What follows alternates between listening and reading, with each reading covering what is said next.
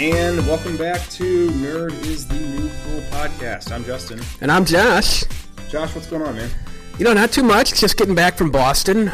I was at a history professional development last week, so the highlight was going to Lexington and Concord, and I got to go to Fenway Park, which was pretty awesome.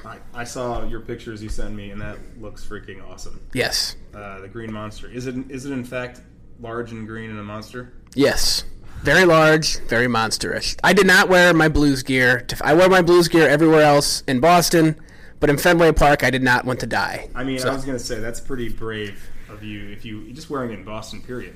Did you get any I got some flack. You know, I went in front of the TD Garden and took a big picture with my Blues gear on my Blues Stanley Cup championship shirt. So they're mostly nice. Well, that's pretty good. I'm actually kind of shocked by that. No offense, Boston people. We know you're all listening. Yes. Well, I just got back from Louisville. Which, have you ever been to Louisville? I have. I went there for a wedding a couple months ago. Yeah, so we do. It's awesome. We do an annual golf trip with a bunch of fellas, and so this year we went to Jim Beam. We actually stayed in Indiana. They have an amazing park right on the waterfront. It was just a pretty fantastic trip. I know Louisville is known for its bourbon, but they got a lot of other things to offer. They got good Dr. Pepper there too. Yeah. Really.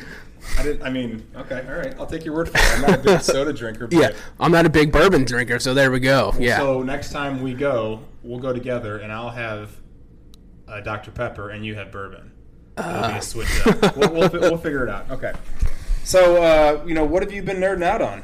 Yeah, so I just read a book called Backlash. It's by Brad Thor. It was published June 25th, 2019. It is a series. It was the 19th book in the series about a guy named Scott Harvath. He's a former Navy SEAL, former Secret Service agent who's now just like a black ops operator for a private contractor, United States government. And I finished it in a day. I read the whole book in a day. It's probably the best book of his series. So how many pages is that? It was 400 pages. So, well, I can't really judge because I'll finish the whole series in a day. Of TV? Of television. But, that's okay. Yeah. So what have you been nerding out on? So I watched, speaking of binging, I didn't do this in one day, but it was not much longer. I watched the third season of Jessica Jones. And I know you've watched those shows, the Marvel Netflix shows. I got to get caught up in all of them, yeah. Well, this one was pretty great. It debuted November 20th. I'm sorry, the series has been running since November 20th, 2015. And this most recent season debuted June 14th, 2019, like I said, on Netflix. It was created and produced by Melissa Rosenberg, who also was the screenwriter, you'll like this, for all the Twilight movies. Oh, yeah, I love that. That's love why I thought you'd appreciate that. I know you're a big fan. You read those novels. I have read those novels, actually. It was a real bonding with my wife. She liked them a lot. I won't give you all of my... Anyway, we won't talk about Twilight right now. But she also produced Dexter. That's a great show until the end. Yes. Yeah, maybe the worst finale of all time. Wow, and that's saying something for you because you're so anti-Game of Thrones that I said one of the worst. One of the worst. Okay. Of all time. I didn't say the worst finale. If you don't know about the show, it basically follows. It follows a superhero, pretty much, if you want to call her that. She's essentially a private investigator, kind of chasing down people in New York. But she's kind of like the anti-hero. She hates being a hero, and she's kind of mean, and she kind of beats people up and is rough around the edges a little bit. Yeah, I think she's a great character. I really think, you get tired of the kind of, Captain America, amazing guy. It's kind of cool to see somebody who's different and anti-hero. Right. Well, that's the whole Defenders. I mean, all of them, and those are all the Netflix shows. So it's sadly they've all been canceled now. Yeah. Well, I've heard there's some rumblings that we might see some of those characters pop up in the DC or the MCU. So I hope so. Fingers crossed. Well, some of the stars real quick. Again, if you haven't seen it, we've got Kristen Ritter, who plays Jessica Jones. She's from Breaking Bad and a bunch of other things. Rachel Taylor as Trish Walker, and she's in the Transformer movies. We've got Eka, sorry if I'm butchering that name, Darville, who plays Malcolm. Carrie-Anne Moss, which most people know from The Matrix, as Jerry. John Ventimiglia, who is known, it plays Detective Costa. He's from Sopranos, and he plays Artie Bucco, if you've ever seen that show. And one of the best villains, which isn't actually in this season, is David Tennant, who is really known for Doctor Who. He plays Kilgrave. We've also got Rebecca De Mornay making an appearance as Dorothy Walker. I remember Rebecca De Mornay from the Three Musketeers, the Disney Three Musketeers, which I loved that movie growing up. That was when I fell in love with Chris O'Donnell, I think. Yeah, and Kiefer's in there too. Kiefer Sutherland's in there. Jack Bauer. It's just a great movie. Anyway, it's a great show. And season 3, I think season 2 for me was not the best in the world, but I think season 3 really had a great comeback. So if you like Jessica Jones season 1, check out season 3. Cool. All right, well, so let's get into what our topic's going to be today, which we're going to talk strategy board games. Yeah, I'm pretty excited about this one. I'm a big board game player. Yeah, so we've kind of picked a few of our favorite strategy board games. Obviously, there's a lot of different board games, but we thought it best to kind of discuss the nuances of some, intellectual games, I guess. Well, we're intellectuals. I mean, so clearly that's what we're doing here. So yes. This kind of falls right into our wheelhouses. So very intellectual right there, yes. Yeah, that's right. I'm good at grammar. I do grammar good. So let me ask you a question. Do you think that when you're playing a board game, there are a lot of times where maybe there are rules that are up for interpretation? Do you think that you should follow the rules of the game, or is it okay to create your own house rules? I think if you have a group of friends that you play it with or your family, you can have house rules. But if you're going to like some random person's house for the first time, you need to follow the game rules. Okay. What about you? Yeah, I'm kind of the same way. I'm kind of a stickler for rules. So I believe it or not, actually, I'm really get the rule books out and read them to everyone. Oh, I can totally see you doing that, actually. Yeah. I believe that 100%. I think that rules are made to be followed. Yeah. Right? So, yeah. So I'm all for that. But I also think there are times where house rules, for example, Trivial Pursuit. There are times where that game can go on forever, and we often will make up rules where you don't necessarily have to land on the pie piece. You just have to land on the color to maybe get the pie. Mm-hmm. After an hour or two of playing the game, it's a long one, right? So that would be an instance where maybe switching around the rules slightly. Another example of that is my Uncle Joe, who hopefully you're listening, Uncle Joe. They used to play Monopoly, and he didn't want to lose so bad that he started just borrowing money from the bank. He just started, I'm gonna take a loan out from the bank, and he just kept taking money out and loan and loan and loan. So yes, sometimes you need the rule book out and ready to go. Yeah, I think that might be stretching a little bit. Yeah. Yeah, I think usually he's a lawyer. You only have he's an attorney, so you know how that works. So he was extended an additional line of credit because he's good for it. Right? Yeah, long term. Yeah.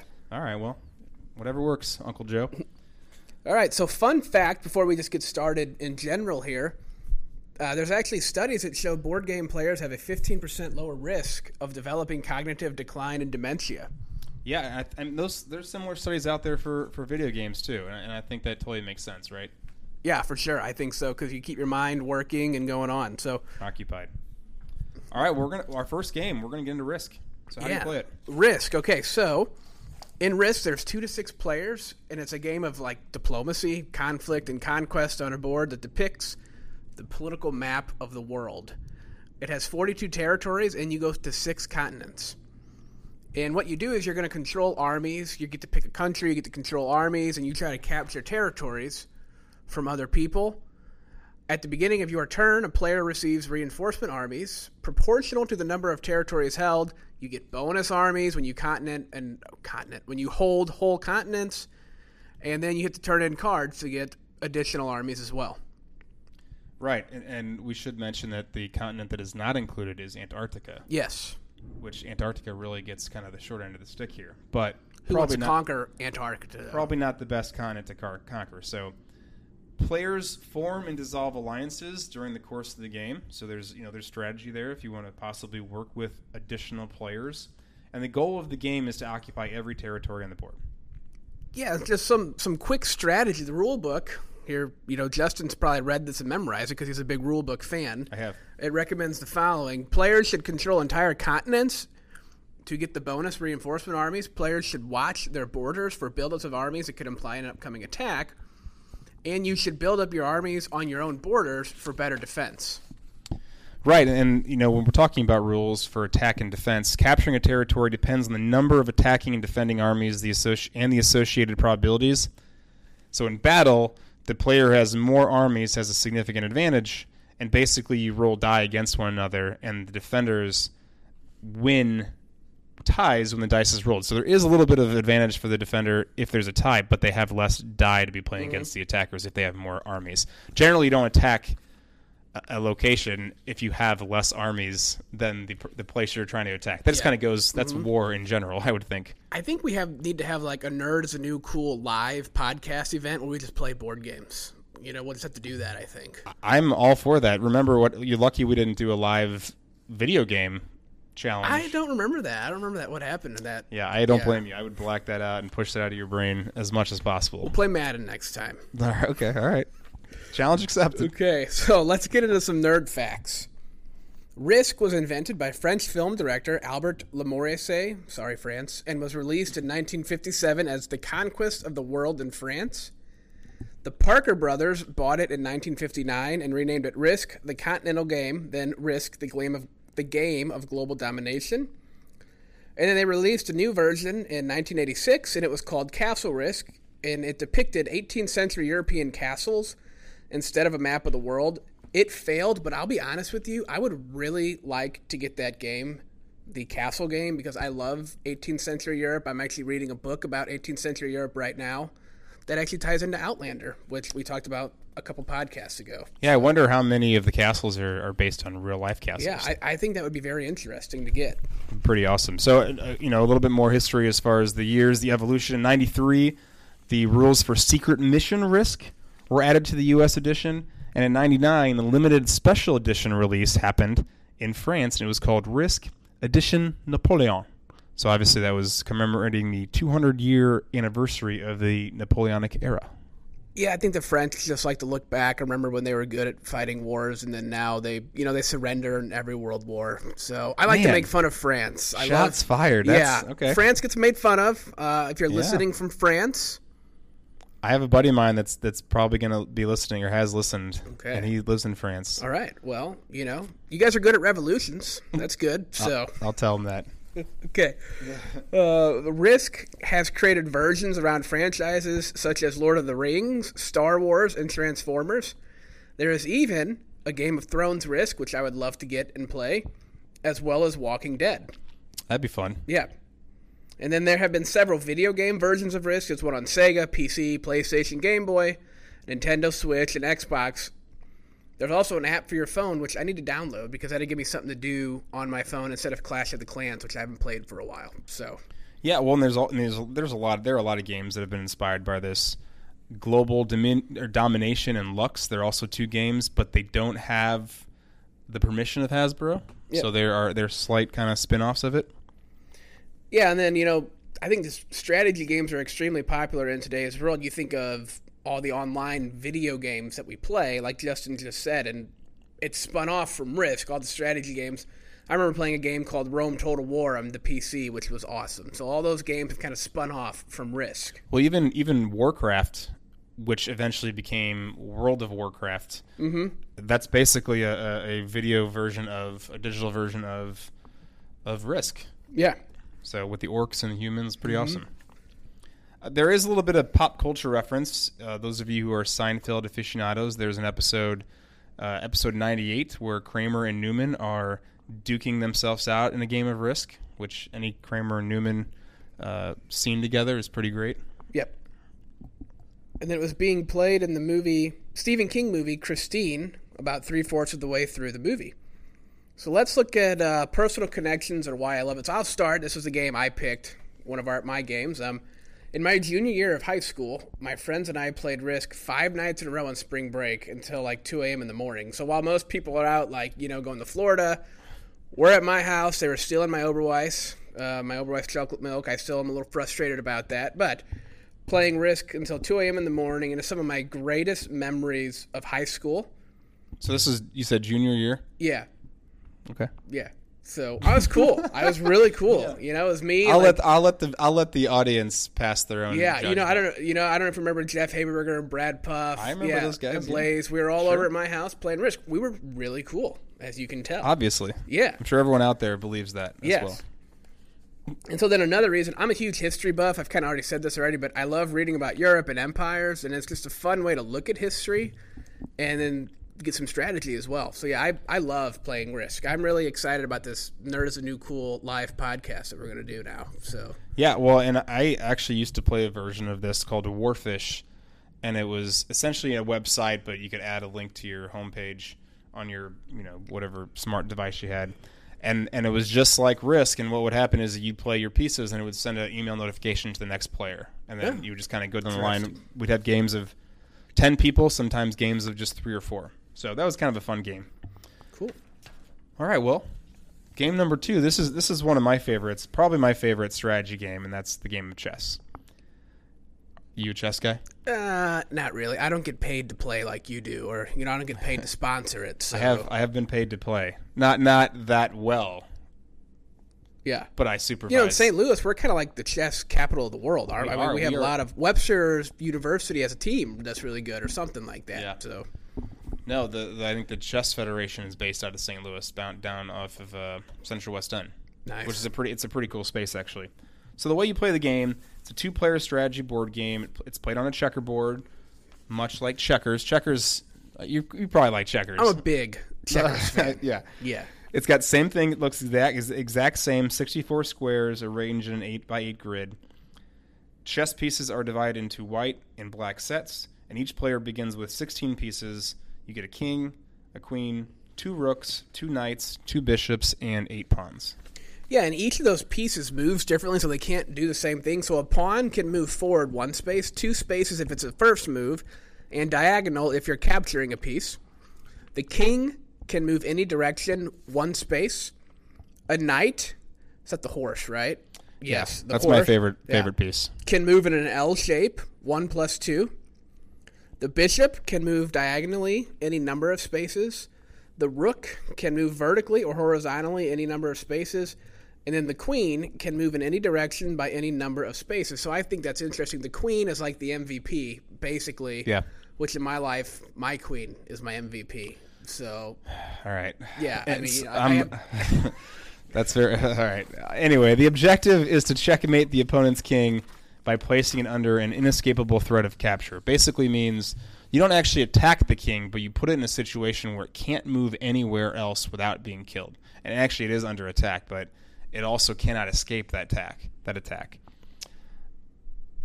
Yeah. And so anyway, throughout the rest of the game, your job is to basically attack and capture the opponent's pieces and also defend yourself. Cool. So that's the strategy. Yeah, and so in addition to checkmate, a player wins the game if the opponent resigns, or in a timed game, it runs out of time. Right, and that's another house rule type thing. There are predetermined time limits, but usually they're pretty long.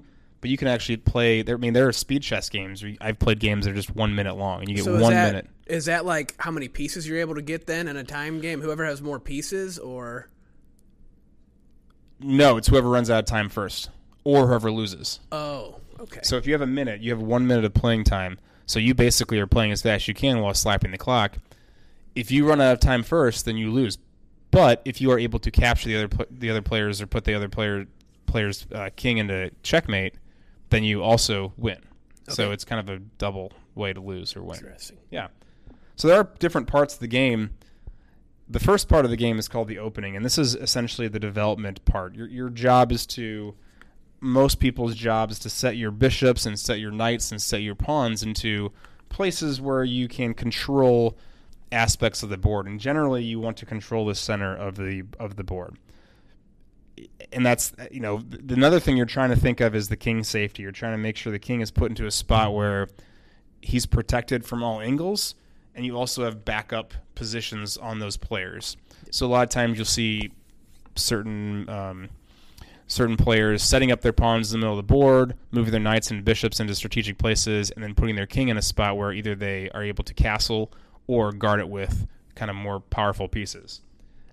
A lot of it's pawn structure as well. I don't want to. We can get into this forever, but the opening is really important from a chess player's perspective. Yeah. Well, and then you have the middle game, and that kind of starts when most pieces have been developed, and that's when you're really trying to build your strategy. So. Right, and so the middle game is generally the longest part of the game, but near that, the end of the middle game, you start getting what's actually called the end game. This is where pawns are more important. The end game usually revolves around promoting the pawn. If you can get your pawn to the far end of the rest of the board, you can actually exchange it for a different piece. You're also trying to get to the point where the king is still remaining safeguarded while also attacking the other player's king. Okay, yeah, let's get into some nerd facts or history about chess. Chess is believed to have been originated in eastern India between 250 and 550 BC in the Gupta Empire, where its early form in the 6th century was known as, I apologize for my Chaturanga. Chaturanga. Okay, I don't apologize. Yeah. Which is literally 4 divisions of the military: infantry, cavalry, elephants, and chariotry, represented by the pieces that would evoke into the modern pawn, knight, bishop, and rook, respectively. Yeah, and the earliest evidence of chess is found in the nearby Sassanid Persia around 600. Sassanids. Oh, Sassanid. Sassanid. I like Sassanid better. Yeah, that's not how you say it, though. All right, history nerd over here. Sassanid. Where the game came to be known by the name Chaturanga. And you can kind of tell a lot of these games, or the names even, are kind of influenced by one another. Yeah, and then so the oldest archaeological chess artifacts are ivory pieces, which were excavated in ancient Afrasiab, which is today's Samarkand, in Uzbekistan, Central Asia, and it dates to about 760, with some of them are possibly older. Yeah, and they found some chess manuals, the oldest ones in Arabic, dating 840 to 850. That's a long time ago. That is a long time ago. Then around 1200, the rules of Shatranj started to be modified in southern Europe, and around 1475, that's kind of when the game that we know today essentially became into being. Right, so pawns gain the option of advancing 2 squares in their first move. Bishops and queens acquired their modern abilities, so kind of an evolution of the game. Yeah, and the queen replaced the earlier vizier chess pieces towards the end of the 10th century, and by the 15th century become the most powerful piece. Consequently, modern chess was referred to as queen's chess or mad queen chess. Right, and I already mentioned castling, but that was derived from the king's leap, usually in combination with a pawn or a rook move to bring the king to safety, was introduced. And again, these rules started spreading pretty quickly through Western Europe. Yeah, and then, the rules for stalemate were finally finished in the early 19th century. Also in the 19th century, the convention that white moves first was established. Formerly, either white or black could move first. If you don't know what a stalemate is, it's basically a tie. It's no side can win. Perhaps there is only a king and a rook. I'm sorry, a king and a knight on each side, which means there's no way to possibly put the king into checkmate. Or there's only a king and a king on. There's a lot of different ways where stalemate. Or the king is put in a situation where it's the only pawn piece that can move, but it can't move without being in check, which happens a lot. So stalemate comes around pretty big. The actual first generally recognized world chess champion, his name was Wilhelm Steinitz. He claimed his title in 1886. Yeah, so the birth of the sport was a Prague-born, who Justin just talked about, the Wilhelm Steinitz, began in 1873, described how to avoid weaknesses in one's own position and how to create and exploit such weaknesses in the opponent's position. Right, and since 1948, the World Championship has been regulated by the Fédération Internationale des Échecs. It's the FIDE. Basically, it's the game's international governing body. They also award lifetime master titles to skilled players, and the highest of that, you've probably heard of this before, is called the Grand Master. I have heard of that. Yes, and then since the second half of the 20th century, chess engines have been programmed to play with increasing success to the point where the strongest programs play at a higher level than the best human players. We should. I don't know if you're gonna keep talking about that. Sorry. I was gonna talk about the IBM. Yeah, the Deep Blue. Computer Deep Blue was the first machine to overcome a reigning world chess champion when it beat Garry Kasparov in 1997. That's just the beginning of machines taking over the world. They're taking over chess. That's my conspiracy theory. Skynet is coming. Be ready. You should read some good articles about supercomputers. I'd probably get too scared. Yeah, I probably don't want to. Honestly, I might not leave my house ever. Yeah. So. Well, you better turn all your electricity off then. If that's no the case. Kidding. Destroy your phone. We should mention Robert James Fischer, also known as Bobby Fischer. He was an American chess grandmaster and the 11th world chess champion. and a lot of people consider him to be the greatest chess player of all time. Okay, and then Fischer won the World Chess Championship in 1972. He defeated Boris Spassky of the USSR in a match held in Reykjavik, Iceland. Publicized as a Cold War confrontation between the U.S. and the USSR, it attracted more worldwide interest in any chess match before or since. Kind of like when Rocky fights Drago. That's the same thing, Well, it was that era, right? Yeah. Fischer did a lot of things. Had a lot of contributions to chess. In the 90s, he patented a modified chess timing system that added a time increment after each move. So it wasn't an automatic time change. You had an additional built-in time. It was pretty good addition to chess. Yeah, let's get into some quick impact of the society in gaming. In the Middle Ages and during the Renaissance, chess was part of the noble culture. It was used to teach war strategy and dubbed the king's game. Yeah, and there are all types of... chess is taught, to all types of kids in all different levels. It's a lot about strategy. It's a lot about problem-solving, innovative thinking. Teams and schools have chess teams and organizations, etc. The current world chess champion is Magnus Carlsen of Norway. And the reigning women's world champion is Hu Yifan from China. Right. Should mention real quick that there is a distinction when you see GM, that is Grandmaster, and IGM is the International Grandmaster. And as of 2018, there are 1,725 active Grandmasters and 3,903 international Grandmasters. The top 3 countries that have the most Grandmasters are Russia, U.S., and Germany. Awesome. Yeah. So let's look at some pop culture where chess has been in. First one is 2001, A Space Odyssey, Blade Runner, War Games, From Russia with Love, Independence Day, and Harry Potter. It's in 2 Harry Potter movies. Yeah, it's also featured in X-Men. We've got a version of it in Star Wars A New Hope. It's huge in Shawshank Redemption. And, of course, the movie Searching for Bobby Fischer. Yeah. So since this is your game, tell us, why do you love this game, the personal connection you have with it? Well, I did play on the chess team for my high school. And you make fun of me for playing Risk. We were state champions. But, oh. But in all fairness, to defend myself, the type of people that were on the chess team at the time were not your prototypical, what you would consider chess team players. Not that there's anything wrong with that. Did you wear a beret? I did not wear a beret. I've never owned a beret. I'm happy to state that. Okay. Yeah. I was just curious. Right. So I also had the opportunity to start a chess team when I taught at Afton High School, and we had a lot of great players. And it's just, I don't know, it's a fun game. I still play it with friends, and I have friends that teach their kids, and I plan on teaching hopefully my future kids, and as well as my niece and nephew. Cool. Yeah, for me, one of the first things I remember about chess is Saved by the Bell. You remember the episode where Screech... I just watched it. Yeah. Screech defeats the Russian because Screech is smart. So I just remember that. Have you ever watched the Funny or Die, Zach Morris's Trash? I have, yeah. So there's an episode about him talking about, and the things that he does, he basically commits an international crime. Yeah, because he kidnaps the guy. He kidnaps the guy, poses at him, hides him in a closet. It's just you get arrested for that in today's world. They let a lot go in the 90s. I think. Yeah.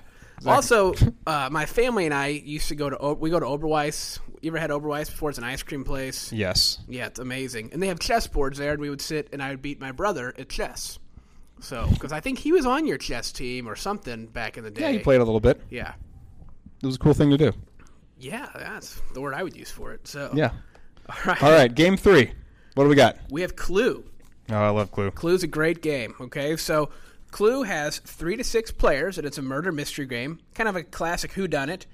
The game has a board that has rooms, corridors, and secret passages of an English country house called the Tudor Mansion in 1926. It has 2 6-sided dice, colored playing pieces that represent characters, miniature murder weapon props, 3 sets of cards, solution cards, and detective notes for the players to keep detailed notes during the game. And there's some pretty well-known players. We've got Miss Scarlet is the red piece. Mr. Green is the green piece. Shocking. Colonel Mustard is, that's right, the yellow piece. Professor Plum, you can probably guess, is the purple piece. Miss Peacock is the blue piece. And Mrs. White is the white piece. The white piece? The white piece, right. Yeah. So then we've got weapons. You have the candlestick, knife or dagger, it's been called both, a lead pipe, a revolver, a rope, and a monkey wrench. And there are finally rooms. There's the kitchen, the ballroom, the dining room, the conservatory, the cellar, the billiard room, the library, the study, the hall, and the lounge. Yeah, and so how you figure out who the bad people are, at the beginning of the game, you have 3 cards. You have 1 suspect, 1 room, and 1 weapon are chosen at random, and then you put those into the special envelope, and those are the facts of the case. So that's where it was, who did it, and what did he use. Right, and the object of the game is to deduce the details of the murder and basically guess who did it, with what weapon, and in what room. Yeah, for example, it was Professor Plum in the dining room with the candlestick. Yep. Okay, so let's look at some nerd facts here. Right, so Anthony E. Pratt applied for a patent for his murder mystery game and presented it to the, is it Waddington? Yeah. Waddington executives, who immediately bought it and retitled it Cluedo. Yep, and it was renamed Clue in the United States by the Parker brothers in 1949. Yeah, way better name. In Pratt's original version, there were supposed to be 10 characters. And there are also 11 rooms in the original version. Right, so a few changes there, probably to make it easier for us Americans. Yeah. Cluedo was originally marketed as the great new detective game and quickly made a deal to license it as the great new Sherlock Holmes game with permission from Sir Arthur Conan Doyle. Yeah, or his estate. Yes. There's 8 editions that were published between 1949 and 2002, including many travel adventures. Yeah, it's had a ton of impact on society and gaming, right? Yeah, so one of the ones, it's just kind of a fun fact, it was one of the first game to use sound effects on the board and stuff like that. So that's just an interesting fun fact. Yeah, and it's such an iconic game. It actually created murder mysteries that we know nowadays that you can participate, like live murder mysteries. Yeah, which you ever done one? I've never done one of those. I would like to do that. No, we just did the escape room. I think next time we need to go do a murder mystery. We should do a murder mystery. I'm very competitive though. Like I'm going to guess the winner or the murderer. We'll see about that. So. Yeah. Let's look at some pop culture. So there have been several video games that were developed for the Xbox 360, Nintendo Switch, the Atari, Sega, etc. There's also a Clue for Apple iPhone. Right. I need to mention, of course, the 1985 film version called Clue. It's a comedy based on the murder of a man named Mr. Body. It grossed only $14 million. Didn't do so well at the box office with the critics, but it really has a cult following. And it was actually released with 3 different endings. So let me ask you a question. Do you know the name of the butler, Tim Curry's character? I do not. His name is Wadsworth. Wadsworth. Yes. Okay. Oh, I remember that now. Fun fact for you and for everyone out there. Yeah. They also made a miniseries, which was released on the board game, based on the board game in 2011, and they had a very youthful cast in it, kind of re-enliven it a little bit. Mm-hmm. There was the 1986 documentary called Clue. You know, and again, there have just been so many different films that have come out. We've even got Murder on the Orient Express, Murder, She Wrote. Who knows what inspired what, but there's obviously the concept of what Clue kind of offers as a board game obviously has some type of impact on just all types of things in pop culture. Yeah, and so for me and my personal connection and why I love it, I played the game growing up in family settings for hours on end when we were growing up. It was part of our family game nights. You get really competitive. You get to play with it a lot. So it was just a lot of fun to sit, a lot of family memories sitting around playing Clue. Yeah, for me, it was the movie. That movie is just, I think it's hilarious. I don't know why people didn't want to watch it in the theaters. I'm glad it has a cult following. I just remember watching it growing up, and it's just fantastic. Tim Curry is amazing. Really, all the characters are great in it. And yeah, so that got me going, and now I'm a big game nighter. And we have played that before. Generally, I'm one of the only people still left playing it because it is kind of slow. Yeah. But again, I have to win. But you want to win. I will guess who did what with what in what room. There you go. Yeah. All right. Well, we're on to our last game. And the last game we're going to talk about is Battleship. So real quick, how to play the game. It's basically a guessing game for 2 players. It's played on ruled grids. I've seen paper versions of this, believe it or not. Wow. As well as a plastic board of some sorts.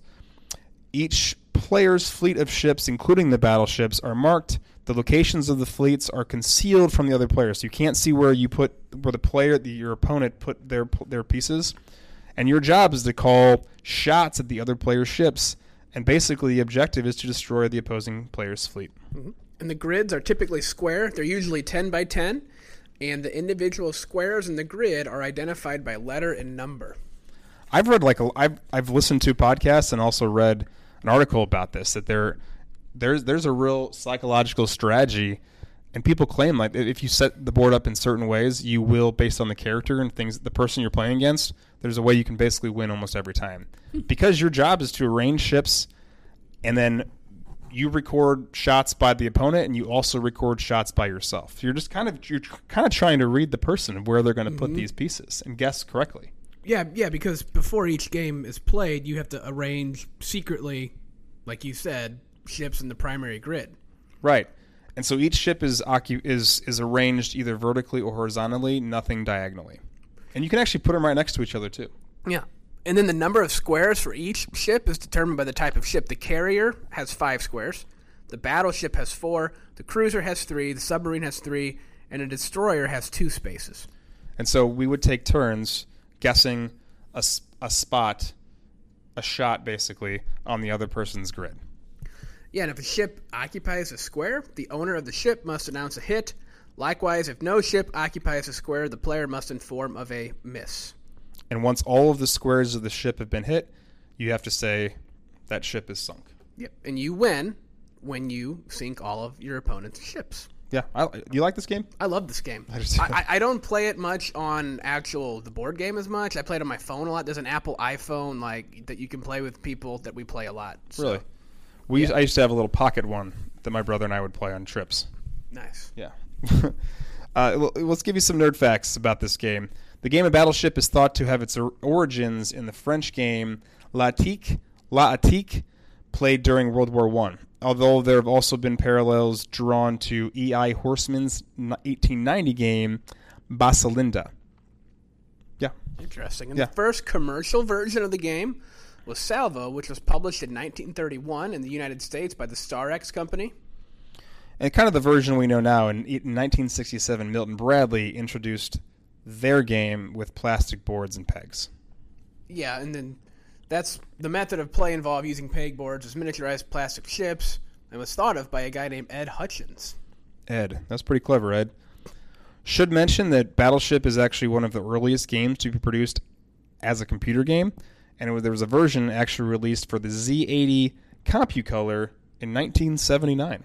Is that the version you play with your brother? Yeah, my computer that takes up my whole room, Yeah. So then, using dynamic programming, it has been determined the number of ways that a player can set up their boards is 30,093,975,536, where the 2-length 3 ships are considered to be distinguishable. That is pretty crazy. That's a lot of ways. That really is a lot of ways. Yeah. Yeah.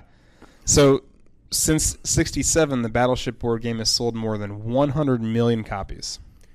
Yeah, and more than 155 million Battleship game pieces are created by Hasbro every year. Lined end to end, this would stretch over 1,500 kilometers, or the length of approximately 5,300 Iowa-class battleships. That's crazy. Battleship is actually produced in 29 languages and sold in more than 40 countries. Yeah, and then so just for some quick impact, there was a 1985 commercial that aired, and it featured the line, "You sunk my battleship," which remains a popular phrase to this day. And you got to say it more like the kids, "You sunk my battleship." Yeah, I mean, it was always fun to be able to say that. Yeah.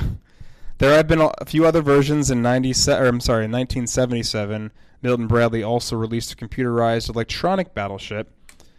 It was followed in 1989 by an electronic talking battleship. So actually, I remember having this when you would hit a spot, and if it wasn't the ship, it would go miss, and if you hit it, it would go hit. Nice. Yeah. That was a perfect rendition. I think, right? That was perfect. Yeah. Yeah. You got a career in voiceovers. I do have a face for radio, I've been told.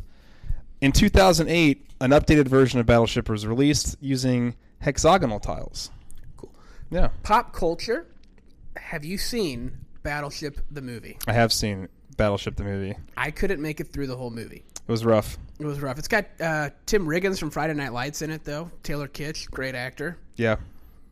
So It's it's not a good movie, guys. No, it wasn't the best in the yes. world. Yeah. Quick question to you. Yeah.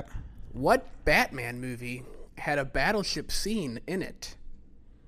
What Batman movie had a battleship scene? There we- It's the original Batman the movie, right? Nope. Batman Forever. Really? Jim Carrey, the Riddler, is blowing up Batman as he's coming in, and then he goes, "You Oh, sunk my hit, miss. battleship." Yes. That is right. Yeah. Yeah. Good call. So- I do think there's a reference in Batman the movie as well. Oh, but we'll have to I watch. could just be envisioning him on a boat. Yeah. That could also be and he's chasing after a submarine. Mm-hmm. But you're right. Jim Carrey, you sunk my battleship. I love Batman Forever. That is one of the better earlier Batman movies for sure. I don't know if I want to call it. I don't know if we want to call it like one of the better, but it's just maybe it's nostalgia. Mm-hmm. But I enjoy watching it a lot. Yes. Sorry, tangent. Yeah. So why do you love this game? So I just like it because the strategy, and again, a lot of my stuff goes back to family. We'd grow up playing it with family. I still, even now, my sister and I play a lot of Battleship over the iPhone. So it's Yeah. just fun to play and think and try to use some strategy. Yeah, I'd say the same thing. Again, back to nostalgia with my brother playing on trips and vacations and things like that.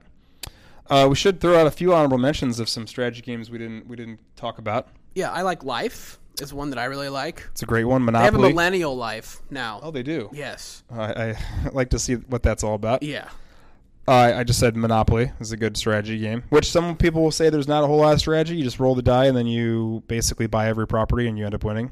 But I don't know. I think there's some Could strategy be more there. than that. There could Yeah. be more. Yeah. And then Stratego is another very famous strategy game. Stratego. It is maybe the best game. I wanted to talk about it, but you have never played it, and I didn't want you to feel left out. But Yeah. that is my favorite strategy game of all time. It is fantastic. We'll play that at some point. That sounds good. Yeah. All right, let's get into some nerd outreach here. Yeah. That's right. We're already done. Yeah, I mean, this rolled by quick. Yeah. So thank yous. Our fans out there, thank you for listening. Tony Moiko, if you're listening, thank you. Give you a little shout out there. We will, I have to thank my wife and daughter as usual for letting me do this. So, as usual, thank you. That's well said. Yeah.